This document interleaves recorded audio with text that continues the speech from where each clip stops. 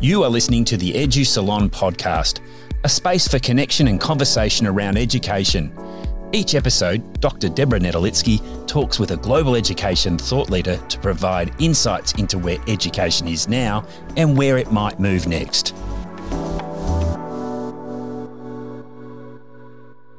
Hello, and welcome to the Edu Salon podcast, recorded on the lands of the Kaurna people of the Adelaide Plains, to whose elders, past, present and emerging, I pay my respects. My name is Deborah Nedolitsky, and today I'm excited to be speaking with Chris Munro. Chris has extensive experience in supporting and leading the development of teachers and school leaders, having spent more than 30 years in schools in Australia and Scotland, in initial teacher education and as coach and facilitator. In his current role as Executive Director of Growth Coaching International, Chris leads the organisation while continuing to coach education leaders and design and deliver coaching and mentoring training courses and consultancy projects across Australia and internationally. He has a particular interest in the impact of coaching on school culture and regularly writes and speaks about coaching and mentoring. Chris has presented at major conferences in the UK, Australia and the USA, and we've seen each other at some of these and will continue to do so. And for some years, Chris and I were co-moderators along with others of a monthly Twitter chat called EduCoach OC. So it's really great to connect with you today, Chris. Welcome to the podcast. Thank you, Deb. And likewise, it's been too long, but there is a fair history there from our early days of learning about coaching together. So yeah, it's great to be part of this. Let's start the conversation. I thought we'd start with sort of laying the groundwork, I suppose, because we have connected around coaching for some time. But I thought for our listeners and to sort of ground our conversation, maybe we can just start with what are coaching and mentoring and why are they things that we might want to be paying attention to, especially in education? Definition time. I'm probably not going to give a succinct definition. I think one of my areas of interest over the last little while has been around what's needed from you in helping another isn't determined by the title that you have. So I'm a coach, I'm a mentor, therefore I do X and I do Y. And sometimes they're perceived as dichotomous, and sometimes they're perceived as conjoined. And in the literature, as you and I know well, they're mentioned in the same sentence and conflated. So I think the key difference for me between coaching and mentoring, I think they're both helping relationships. They're both helping by talking. They're forms of helping by talking. And when I say helping, it's helping that person think with more clarity and make progress on something that they want to make progress on. I think that's common to both. I think a key difference is in expectation. My wonderful colleague and mentor, John Campbell, said this to us actually in one of our Twitter chats many years ago. We had one of our early discussions or debates on Twitter about coaching and mentoring. What's the difference? Because that's usually where people start. And people think they know a lot about mentoring because mentors have been around for a long time in schools. You have mentors for your teacher registration and so on. You're assigned someone and they tend to help you learn stuff that you don't already know, learn routines, jump through hoops of accreditation, all that kind of stuff. And it tends to be someone who's been there, done it, and got the t-shirt or got several t-shirts. They have acknowledged wisdom. That's a fuzzy word we could unpack for a whole hour. But they've got accumulated knowledge and expertise. They've got credibility. And you are soliciting that. Ideally, if you choose a mentor, you're soliciting that. If I sit down as your mentor and I've got nothing to give you, and it turns out I've not been there and done it and got the t-shirts, you're going to be thinking, well, this guy's not really got much as a mentor. What does he bring? So what John Campbell said to us in that response was one of the key differences between coaching and mentoring is expectation. If I engage with you as a mentor, I'm soliciting your expertise in some way or shape or form. There's some caveats around that because you can overdo that. But it's kind of an expectation that you bring stuff that I need to the table. Now, that can happen in instructional coaching. It can happen in other forms of leadership coaching as well, but it's not automatically an expectation in the more executive coaching, leadership coaching end of what I talk about as a continuum. So coaching then is that, but it's actually much more about drawing out, first and foremost, where I start, the expertise, the knowledge, the resources that you have in and around you. And I might be one of those resources, but it's not an expectation when we engage in that at the start. I'm there to facilitate your thinking. I'm there to support your progress through skillful questioning and all the usual things that you do as an effective coach. Incidentally, those coaching skills, I firmly believe, are essential skills of a mentor as well. You'll sometimes see empathy in a coaching definition. Well, I'd expect a mentor to be empathetic as well, and to get it and have contextual empathy, maybe even more so. I've probably just given you a Venn diagram of an answer there with bits of both in it, but I think that's part of the challenge here is that we want definitional clarity because I want to know I'm doing this thing well, and correctly and what's expected of me. But in schools, that can actually be quite limiting and constraining. And when we've started to talk about that broader view of a continuum idea, or what do they need from me right now, more of me, less of me, that kind of thinking, then some people have actually said that's quite liberating. So that's where I am in my thinking today, Deb. Yes, well, I think that's why it's interesting, because that definitional clarity is almost impossible, but I think also important, because I think everyone that comes to a conversation about mentoring and or coaching comes with their own experience, whether that's of sports coaching, of executive coaching, of having a mentor in one way or another. So we all bring what we think that means. But I was really interested in how you said helping by talking, and no doubt also helping by listening, that's essentially what it is, that conversational aspect. And I know you've been unpacking that a bit more and more over time. What does it mean to help in conversation with someone? And that the expertise you might expect from a mentor is different from a coach, in terms of the coach's expertise is really in being a coach, whereas the mentor's expertise has some kind of expertise in what you want help or advice with, potentially. But absolutely. But what I will say quite firmly is expertise is necessary to be an effective mentor or instructional coach. Expertise is definitely part of the requirements, but it's not sufficient. It's far from sufficient.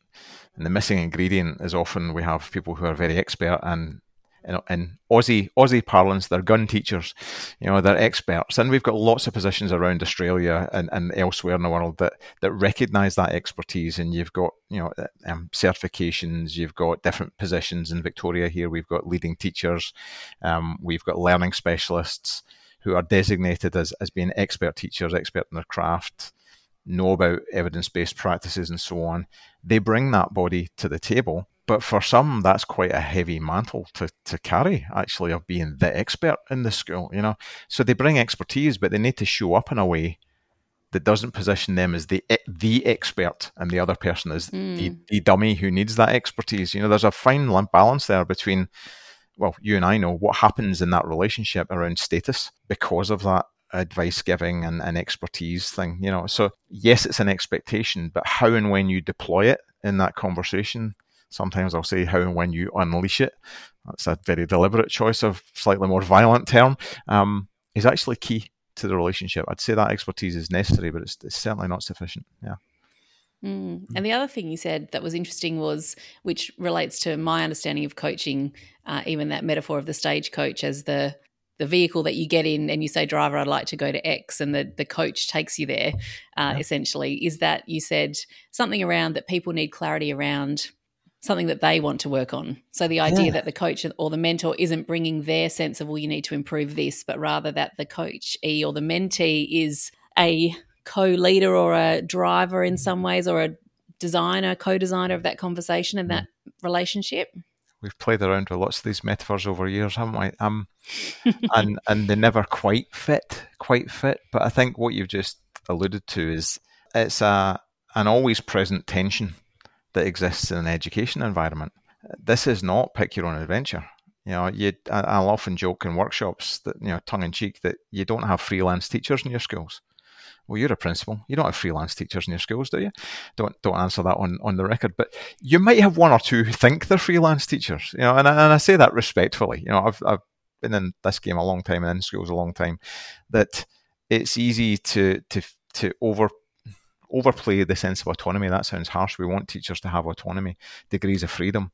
But that freedom is always within a form. There's always strategic priorities of the organisation. In most workplaces, that's probably the case. But in education, where teachers have such a deep-seated, rightly so, sense of professional identity and professionalism, and that's rooted in that qualification, experience, credentials, thinking for a living, to borrow some of Jim Knight's language, that becomes part of our identity. And when we go in and start telling people, no, this is what you need to work on, not that, you start to bump into that tension of how much autonomy, how much responsible, or what does responsible autonomy mean, or responsible accountability mean? And as a leader, it's very tempting to think, no, I know what they need. They don't really know what they need, the poor souls. I know what they need, so I'm here to tell them what they need. And that's a really strong draw that we've got in us as humans. We're sitting there doing that as they're talking. So it's a tension, and a tension means it's something you need to be aware of. It doesn't mean it's something that you can eliminate. And there's lots of those, but that's a key one, I think. Yeah. And we've got those frameworks like our professional standards, for instance. Yeah. But I think it is interesting to think about what it is that is helpful, because while there are strategic priorities of the organisation, professional standards and so on, that sense of professional identity and of autonomy is so important. When I think back to when I first did my first kind of coaching training, and I've done a few different types now, one of my aha moments was around what is helpful, because I think teachers and often school leaders who were teachers want to be helpful. And I think when I was I was a head of faculty in my second or third year of teaching, and I thought, when I was doing performance appraisals and so on, I thought what's really helpful to my teachers is when I go in, think really hard about all the things they can work on and write them on a piece of paper and give them that gift of my observations about their capacity for where they can improve, right? So that was, I thought I was working really hard to help people. And then as time went on and as I did my coaching qualifications, I thought, maybe that's not helpful. Maybe what's helpful is to use these kind of coaching skills to draw out from someone what they know to be what they need to improve on, or let's use some evidence like video evidence or observational evidence for them to reflect on and think, what is it that I might want to improve and how might I do that, drawing on, as you said earlier, their own resources. So I think that notion of helping through talking might also depend on what you feel is helpful. Helping, yes. I'd maybe say something about it, because if you hadn't gone on to explain that you saw the error of your ways there, Deb, I would have turned tables on you and said, and how did that work out for you? Because I think you saw how that worked out for you. Yeah, and lovely people that you have a good relationship with, you have utmost respect for. At worst, when that's overplayed, you're inadvertently deprofessionalising them. You're doing the thinking for them.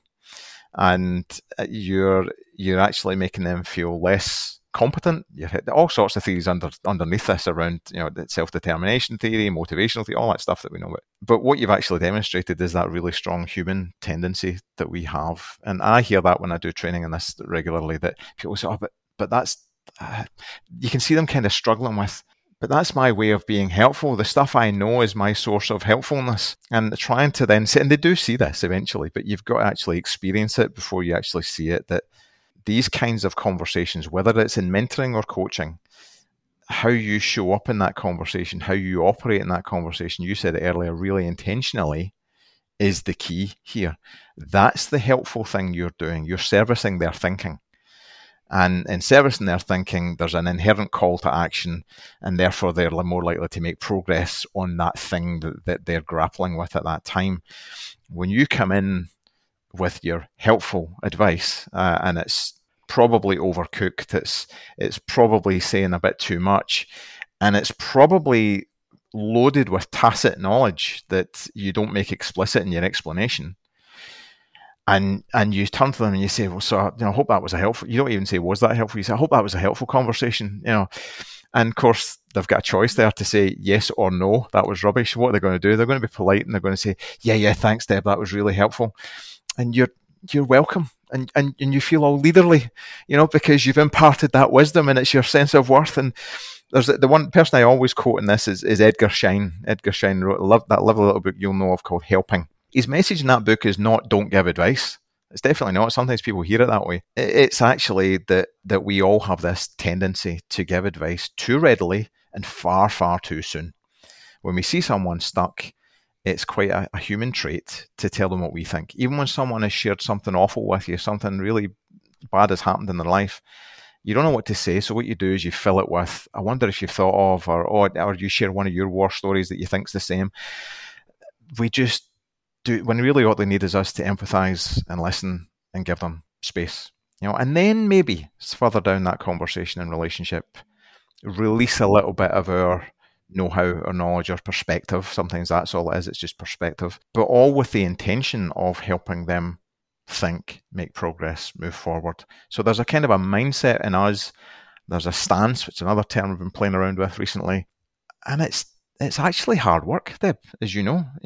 When you first learned to coach, you'll remember coming out of that first coaching conversation going, that was so much harder cognitively because you're self-managing so hard all the time, You are resisting almost your natural impulses in conversation.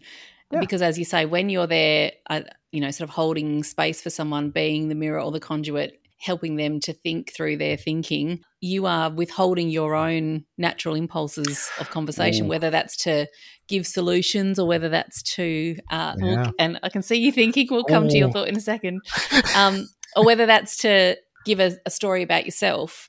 But I think you did write that recent paper with Jason Booten and Trista Holweck in which you talk about this idea of accompaniment and stance. Yes. And I was thinking as I read through that, one of the questions I had for myself was, because I talk about a default stance and what does that in a conversation, what's your default? And I think when you learn coaching and when you're trying to apply coaching, you're really trying to change your default stance, but it comes through a lot of practice and work. So I'm wondering, why do you think it's important we think about default stance in conversation? What is that? And then that term accompaniment I'd love to get to as well. Before I answer your question straight, if I may, can I pick up on a term you used there? You know that there's nobody more self-conscious about language than a coach. Withholding. Use the word withholding. It's a term that I went, because withholding, and this was Jim Knight. Jim was kind enough to engage me in a discussion, a nice little bit of intellectual graft together on email a number of years ago, where I was cheeky enough to send him a little thing I was thinking about this idea of advice and instructional coaching, the place of expertise and all of that. The term that he used that we agreed was actually a highly pejorative term, was withholding.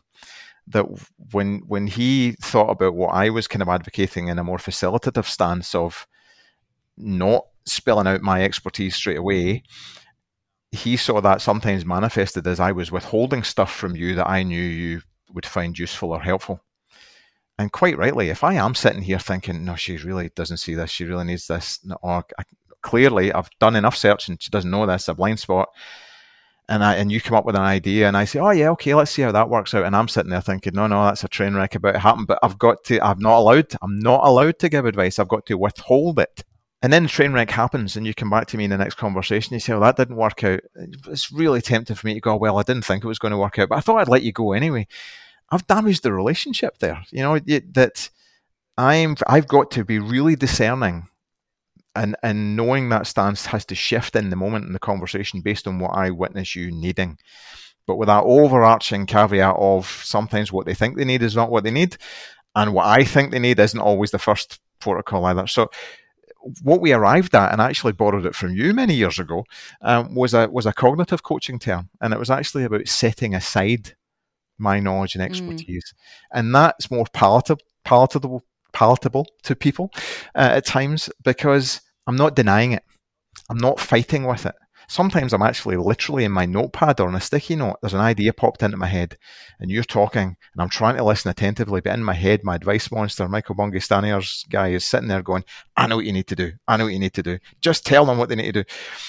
How do I get rid of that? Well, actually I write it in my notes. I'll put a little box around it and I've just set it aside, physically set that thought aside. And if they need it, I'll come back because it's there, but it stops me fighting with it.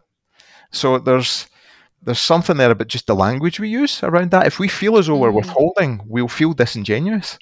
So that setting aside sometimes helps people. To get back to your question, stance and discernment I would put there as well, because you've got to discern in the moment and from conversation to conversation what stance might be required of me right now. And that might be a more mentor-like stance or a more coach-like stance than conventional definitions. So I talk about that continuum. And then as Jason and Trista and I have talked and nutted this out, it's been a joy to do that as well. That paper was back and forth for months and months and months. It was us making sense. It was actually sense-making. The way we wrote it was a think piece as well. And Trista, I've got to acknowledge, is the expert in the term accompaniment. It came up in one of our online chats as well. And she'd give you a better explanation of it than I will.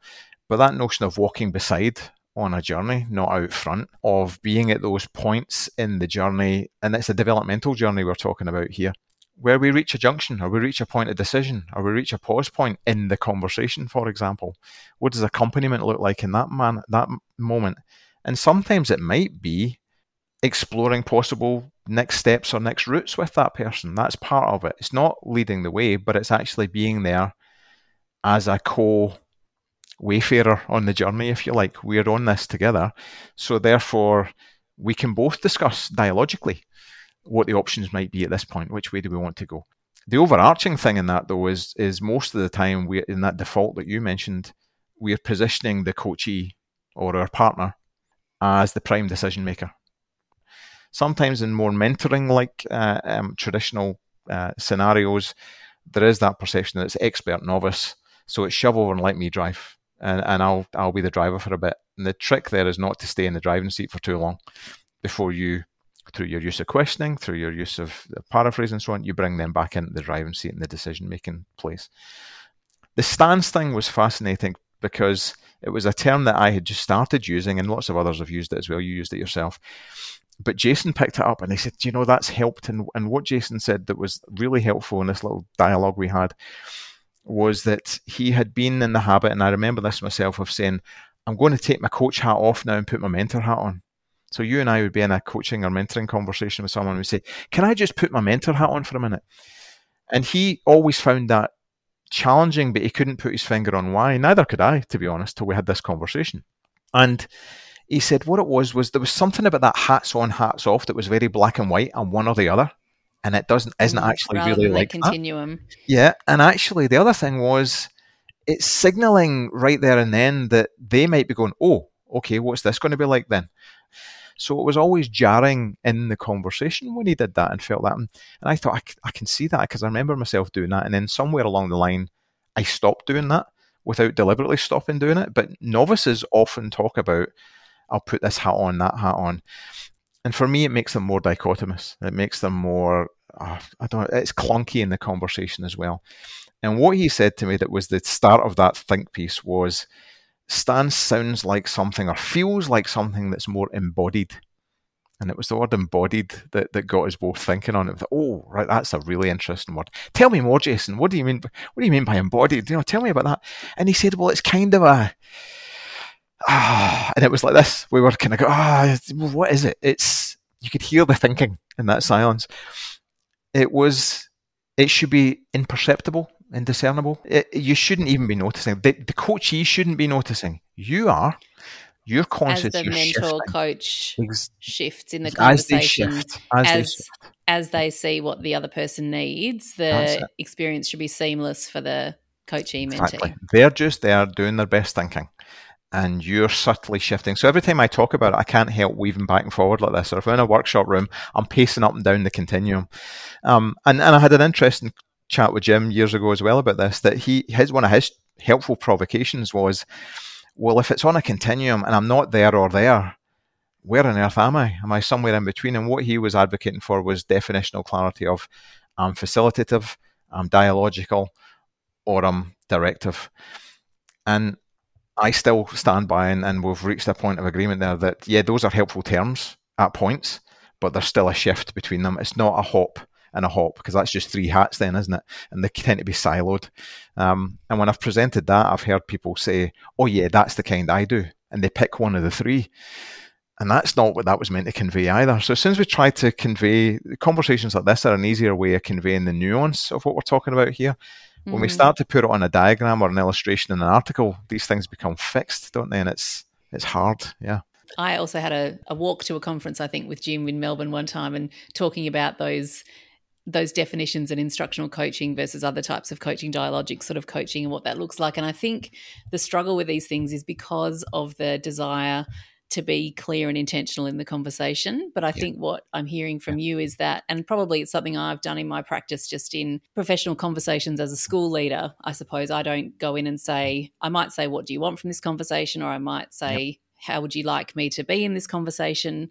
But I don't necessarily name what I'm doing. I just read the person in the moment and think, okay, where are we at? And try and have the default for myself as being not to step in and solve others' problems and give them advice unless I see that would be useful or that I might offer them some options. So it's about wanting on the one hand to be intentional, because I think if you're having a coaching conversation with someone and they don't know that or expect that or have experienced what that might be like, deep listening, long pauses, paraphrasing and not getting something back like maybe they might expect, then that can be jarring as well. So there is that need to understand the space in which you're operating, but not necessarily to be naming it all the time to interrupt the conversation, I suppose, and the thinking. Definitely. If you go back to your earlier career self that you mentioned earlier about, Deb the serial advice giver, which is what most of us are. Great advice, Chris. It was great advice. Deb the serial advice giver. I'm sure it was. And absolutely no doubt about that. So that just illustrates the point, doesn't it? But if you go back to then, and then all of a sudden you've seen the light, and you're going to try and operate differently in conversations, the people on the other side of you are going to be thinking, "What's happened to Deb? Where she's usually got loads to give us, and that's really helpful. What's this? This is hard because I'm doing all the thinking here." And we don't want stealth coaching. We really don't. I've heard people use that term. The word stealth sounds sneaky to me, and we've all walked away from conversations in our professional and personal lives where we thought, hang on a minute, what happened there? I feel like I've just had something done to me in that conversation. If any of our professional conversations feel like that, we're not doing it right, I think, unless we're deliberately going around trying to manipulate people. But actually naming that up front, often when we're grappling with this, with people learning to get better at this, and it is you and I are examples of how it is a work in progress. There's still days when others don't get the best versions of us in conversation for lots of different reasons.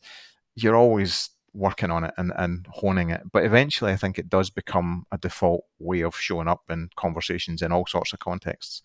But to begin with, people really grapple with that, how they need to be in the moment. And actually, I would say, and how they name it. What do you need from me right now? And sometimes what the person says they need from you isn't really what's the best thing. I just need you to tell me. Sometimes that is what they need. Sometimes it's not, And so you've been able to openly say, well, you might notice I'm showing up a bit differently here. Would it be okay if I asked a few questions just to help us think this through a bit more? So I'm actually coming alongside you in that language. There's subtle shifts in language that start to happen that just become the way you operate in conversations. I think what I would say, though, that we've realised in the time of doing this is that actually taking that, what we might call a coaching approach or adopting a coaching stance in lots of different conversational contexts that are not formal, let's sit down for an hour every couple of weeks to track your progress on goal X or whatever. When it's not in that formal, bounded, clear expectation setting, we reckon it's actually harder. It's harder to do well. It doesn't mean you can do harm, but it means to actually do that consistently and to really work consciously on that way of showing up for others in conversation and then helping others around you to do that. So it becomes, these are the predominant ways we converse and relate around here. That probably takes more self-discipline, more self-management than those nice, convenient 1 hour, half an hour coaching sessions that we set up. And I still do it with senior leaders. I could be coaching you and I show up in the Zoom call and off we go for an hour. You know the boundaries around it. You know my role, expectations of you. Doing that in the moment when someone wanders into your office and says, have you got a minute, Deb? Is probably more challenging. And we think you probably need to learn, or we certainly assert that you need to learn to do this formally first. It helps to have some boundaries and constraints around it. And then the thinking is, so how do I deploy those skills, techniques, and really, really importantly, way of being, how I show up for others in all those other conversations that aren't considered formal coaching relationships or cycles.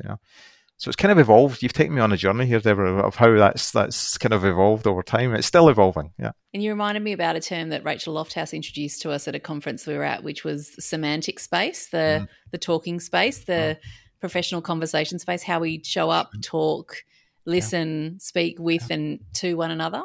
And I know that a lot of work you've done is around whole school cultures of coaching, coaching as leading, coaching for agency. How do you think coaching links into that cultural piece beyond the one person with another person in a conversation? How does that potentially filter out into an organisational culture? I think it does, but I think the actual notion of what it looks like and what the contributing factors are is still emerging. And you and I know, we're comfortable with that kind of emergent notion, but some people aren't. They want to know, the word implementation, for example, how do you implement a coaching culture? I think you and I would agree completely that a coaching culture emerges around some intentional things you're doing, but I'm not sure there's step 1, step 2, step 3 to implementing a coaching culture because it's so context dependent. Now, that doesn't mean we know nothing. That doesn't mean it's pick your own adventure at a whole school level, but you also know that culture is a fuzzy thing as well, What we're talking about here is, and we've tried with Christian Van Uurberg, Margaret Barr and I wrote a book chapter on it. Your school at the time was one of the little case studies in it. Took an inordinate amount of time to write that thing, but we got it out there. And it was, you changed role 2 or 3 times by the time we got it published. we pinned some things, the things that we saw working in those different schools where there was something in the school I left. I started to say there were the embryonic signs of what might be a coaching culture, and how provisional is that language? That what signs and might be a coaching culture. But what I was talking about there was it did start to become, this is how we talk around here. It was sustained over time. It didn't, and I know it's still happening there. It didn't leave when I left. So that's a sign that it's something that's built in now. But it starts somewhere. And in our cases, it started in different ways. I heard you talk to Christian van Nieuwburg on this podcast a while ago, and you talked about your school where it was voluntary one year and compulsory the next year, and it was the gift that you were given to everyone of coaching and how that worked out. And I knew that as well, and I was on that journey at the same time as you, learning from your experience and taking knowledge from all sorts of places. But we started with coaching in the middle, a just a small team of coaches, a couple of coaches, and it was whatever goal you want to work on, it was getting people used to it. It became coaching as a way of leading. So we worked with the middle and senior leaders to think about how they have intentional conversations. We didn't get to instructional coaching because there wasn't a really well-defined instructional model in the school or frameworks around that at the time. So that made that tricky.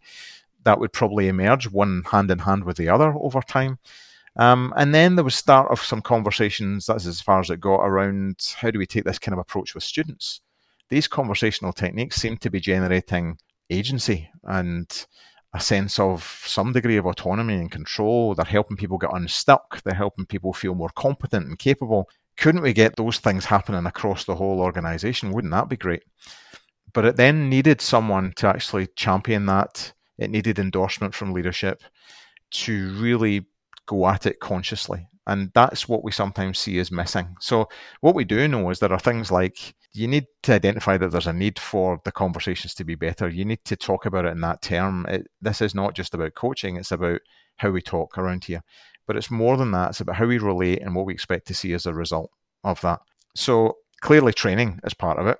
That's the world I spend my professional life in now, because you need to build what's called an internal coaching resource. So we've seen that as common in all the examples. And that resonates with what Christian van Nieuwburg and Helen Gormley found in their research before of coaching in organizations and coaching cultures in organizations outside education. An internal coaching resource is what you need to build to sustain it. So you need the conversational capacity and skills and knowledge and common language and all that. Someone who's going to lead it and champion it. If you're also the principal and the champion, well, that's a recipe for disaster, isn't it? Because you don't have the energy or headspace to really do that justice. But what the champion does need is, or the strategic kind of coordinator of it, is the endorsement and support and resourcing from the decision makers in the school. And if you don't have that, you kind of do it with one arm tied behind your back some of the time, but you can still do it, but it'll be slower. And then I think what you and I saw happen in our context was that it actually changes quite organically over time. So the notion of a coaching culture, maybe even the notion of school culture, is an emergent phenomenon. And the key thing, I think, now when we're supporting schools who come to us and say, we want a coaching culture, well, my first question is, and what will that look like? And there's a long conversation that ensues from that, because often it's this thing that we feel that we should have, but I don't really know what it looks like. And they'll say, oh, you tell me, what should it look like? Well, there's different things you might see. What might you be noticing more of? How will we amplify those? How will we build on those? Where might we need to reroute and try? So it's test and try and build capacity. And all the time, there's a consistency of message around why we're doing this. And when that's worked well, that has hung around. It's not been a fad. It's not been that thing we did 2 years ago. Maybe we did that coaching thing 2 years ago. It doesn't become that. And then the final stage is, and Christian and Helen Gormley called this normalization in their research that they looked at. In schools, it starts to appear in strategic plans. So the language of coaching or intentional conversations or ways of being with each other, an organizational way of being might be what you call a coaching culture, is another way of thinking about it. They start to appear in strategic plans. And when they appear in strategic plans, then they tend to be resourced rather than just things that someone's been trying out on the side in trials. It moves from pilot and trials to something that's sustained and planned for over time. And we've got some really good, especially in Australia, some really, really good stories of success there where schools have really got that going. And it's a range of things where they've got designated coaches, but they've also got coaching and coach-like conversations happening at all sorts of levels in the organisation, from how they run team meetings to how professional learning communities operate. And it doesn't mean they're all now coaches. It means they're all actually much more skillful and intentional in how they manage the dialogue between them and how they service each other's thinking? That's a helpful question. Thanks. One thing I'm wondering is, you've been in this space for a long time, first as a practitioner in a school and then now at Growth Coaching International and as a coach and as an executive director of the organisation. And you've explored lots of different aspects of coaching in that time, including more formal ones and then ones like the coaching approach or the new book that you're writing around being a conversational leader. So that conversation and intentionality of conversation more broadly. So as you look back at, I suppose, your own thinking and coaching journey, is there somewhere you've moved? Are there things you lean more into or away from now than you used to? Are there ways in which your thinking about this has changed over time? That's a good question. I've made a lot more sense of that positioning of expertise and knowledge, because I remember when I learned to coach facilitatively, and the message I got from my training at the time, a bit like when you did cognitive coaching training, I was doing accreditation with GCI. And the message then in the way we designed the course was, it was almost thou shalt not, ever give advice. And I've since met other participants who've done the courses in the past, and they say, and they've actually used the word liberating in the way we now talk about it. And they are mature enough and intelligent enough and perceptive enough to know that comes with health warnings. It's not, just let the floodgates open and give as much advice as you like. That's not what we're saying. But it's actually knowing ourselves. There's much more focus on self-management, self-awareness, and noticing when that's happening. So I think there's been a shift for me in my thinking there. The joy of getting to do what I do, Deb, is that I've actually been able to make that evolutionary journey of my own thinking and understanding my job as well, which is just such a privilege. I spoke to you at the time when I took this job, way back, and it's about 7 or 8 years ago now. And it was that stepping out of school and getting into this. But the joy of it is I'm in that, I get to live and work in that thinking space of still helping others make sense of it. And, Jim Knight talks about the partnership principle of reciprocity.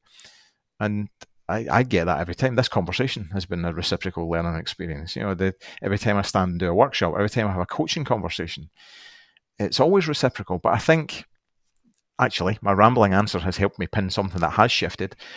I now get what that means, that I have to go into these conversations expecting that. And I'm then on the lookout for it.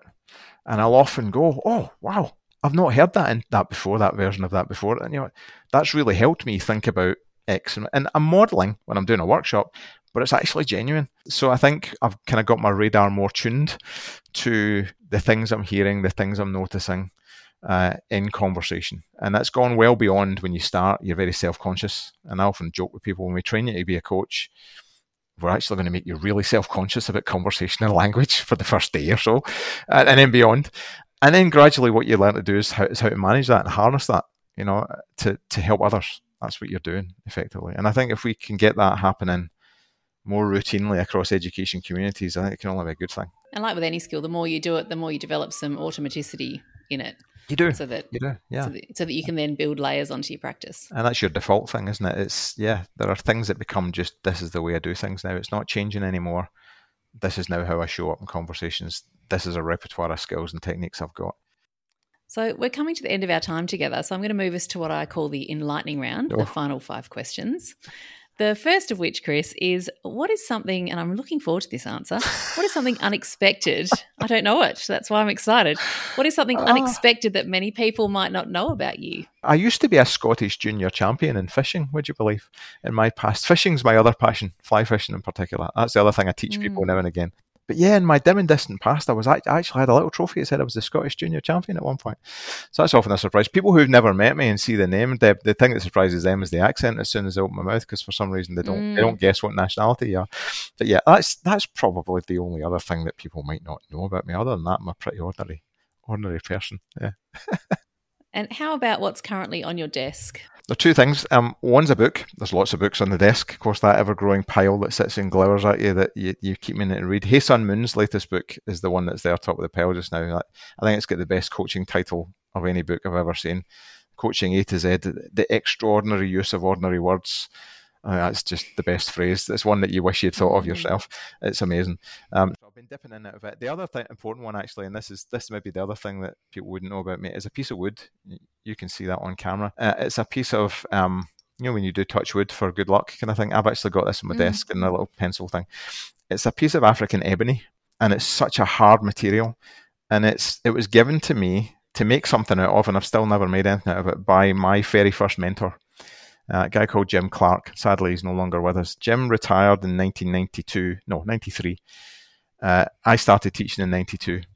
And I got to start early on a part-time timetable because they needed design and technology teachers in Aberdeen. So I got the luxury start to my career where I had a mentor who I shadowed the whole time for the first year. He was a master craftsman. So to this day, I've got this on my desk to remind me of him and that mentoring that he gave me as a start. So someday I'll make something out of it, but I don't have access to school machinery anymore. So if anybody knows a good workshop, I could go and do it. But yeah, so there's that bit of wood that reminds me of that, and it makes me think of an effective mentor as well. Something there that's really symbolic of one of your first early professional relationships. Oh yeah, nice to be able to think about him actually. Yeah. Who is someone or someone else that inspires you in the work that you do? I'm really lucky. And this sounds trite to say, I've got Jim Knight and I've got Christian Van Urenberg as colleagues, but Christian's the one actually, no offense to Jim, in different ways. Christian is just such a good role model. I mean, you've met him, you've spoken to him as well. He walks the talk, he lives it. And I've said to him directly, and he's so humble. His biggest strength is he's great at being appreciative. I'm still in too much of a hurry sometimes. I'm still the self-deprecating Scot deep down. And I don't tend, in the Australian tall poppy thing, I tend not to shine a light on positives and things. I default to glass half empty sometimes. And Christian's the tonic to that. He's not a smiley faces everywhere, let's just pump sunshine. He's a realist and a pragmatist, but he models that so well. And some days when I see him in action and I'm in meetings with him, I've said to him, you make me want to be a better human being at times, or a better leader. So I'm lucky I've got somebody like that on my shoulder to be a role model. Yeah. Fantastic. What's something that you've got coming up that you're excited about? Oh, well, something that we've got coming up, actually. So we're both presenting at the HALT Summit. Actually, as I say that, I'm realising you might be publishing this after the event. So, yeah, we are, at the time we're recording this. Yeah, I think just people know we record this in advance, right? It's not on the Sunday when you release it. But yeah, the HALT Summit, the Australian Institute of Teaching and School Leadership, AITSL, have this summit every year where they bring together the highly accomplished and lead teachers. And these are people, like I said earlier, who have acknowledged, credentialed levels of expertise. They've worked really hard to get through the process of that. They've got an accreditation process, and they're certified at that particular level. The challenge is, how do you utilise that and make best use of that? How do they leverage that in schools? How do the schools leverage that? So I'm going to be presenting some notions, no surprises based on what we've talked about around conversations, and that might be the missing ingredient or an ingredient to amplify there. So yeah, I'm going to be looking forward to that, and I'm going to be looking forward to seeing you in person for the first time in years and years and years as well. So yeah, it's been a long time. It's going to be good in Melbourne. Yeah. So yeah, that's the big thing just now on the radar. I'm looking forward to that too. And my final question is, if you were to distill your current thinking about education down to its essence, what is one thought or resource that you would leave listeners with? You like to finish in a big question, don't you? Just the essence of education. Essence of your thinking, Chris, I suppose. What's important? Do you know, it goes back to that stance thing. It really does. I think that's what's become more important. And it sounds deceptively simple, doesn't it, to say it's all about conversations. We've got some lovely quotes that we cite. You know, the fundamental unit of change is conversation. I think I'm going to use that slide at the start of my keynote. Paul Jackson and Janine Walwyn. And if you change the conversation, you change everything around it. And that sounds like what we do is just a conversation. But it's not. It's actually a whole combination of how we show up. It's intentionality and things. So I think if we can help each other to think about how am I showing up for others? You know, education communities are built on relationships, and I know, and you know, that it's not that different right around the world.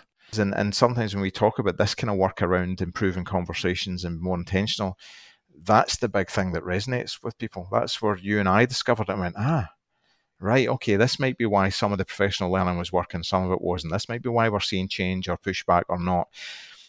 That actually I'd like people to be thinking about that idea of stance. How am I showing up? You know, that's stance in the dictionary definition is posture and where I'm putting my feet and stuff, a golf swing and your stance for that and so on. But I suppose figuratively, it's how am I operating in this conversation to best service that other person's thinking and progress? If we want to professionalize each other and hold the bar high and help each other be the best they can be, then that relies on both sides of that conversation. So as someone's conversation partner, how do I need to show up to be of best service to them? That's probably the thing that's front and center in my mind just now. Yeah. How's that? So in conversation, being in service of others. Yeah. And I remember I said in service, I show up, everything I do in coaching is in service of the other person's thinking. And a very learned colleague said, and is it just thinking? Are you just getting them to think? And I went, well, no, actually, of course not. Well, okay, what do you mean, of course not? Well, in that, it's a call to action. It's progress. And the word progress is actually slightly different from the word action. We often talked about action-orientated conversations. Progress could just be a shift in my thinking. It could be a change in attitude. It could be a commitment to do something or try something different. It could be a concrete step. But that notion of progress towards something better, if we were all doing that with each other towards that something better, I think we'd be on the right track. We tend to be finding more common ground then, rather than these kind of adversarial, dichotomous conversations we keep having. Yeah. That's what I think. And finding space to be listened to and to be listened to. Well, yeah, which doesn't that's it. either. Well, my other favourite quote in the world is Nancy Kline's one, that the quality of your attention determines the quality of the other person's thinking. A great note for us to end on today. So thank you, Chris, so much for joining me today on the Edu Salon. Thank you. It's been a pleasure. It's been fun. Thank you for listening to the Edu Salon podcast.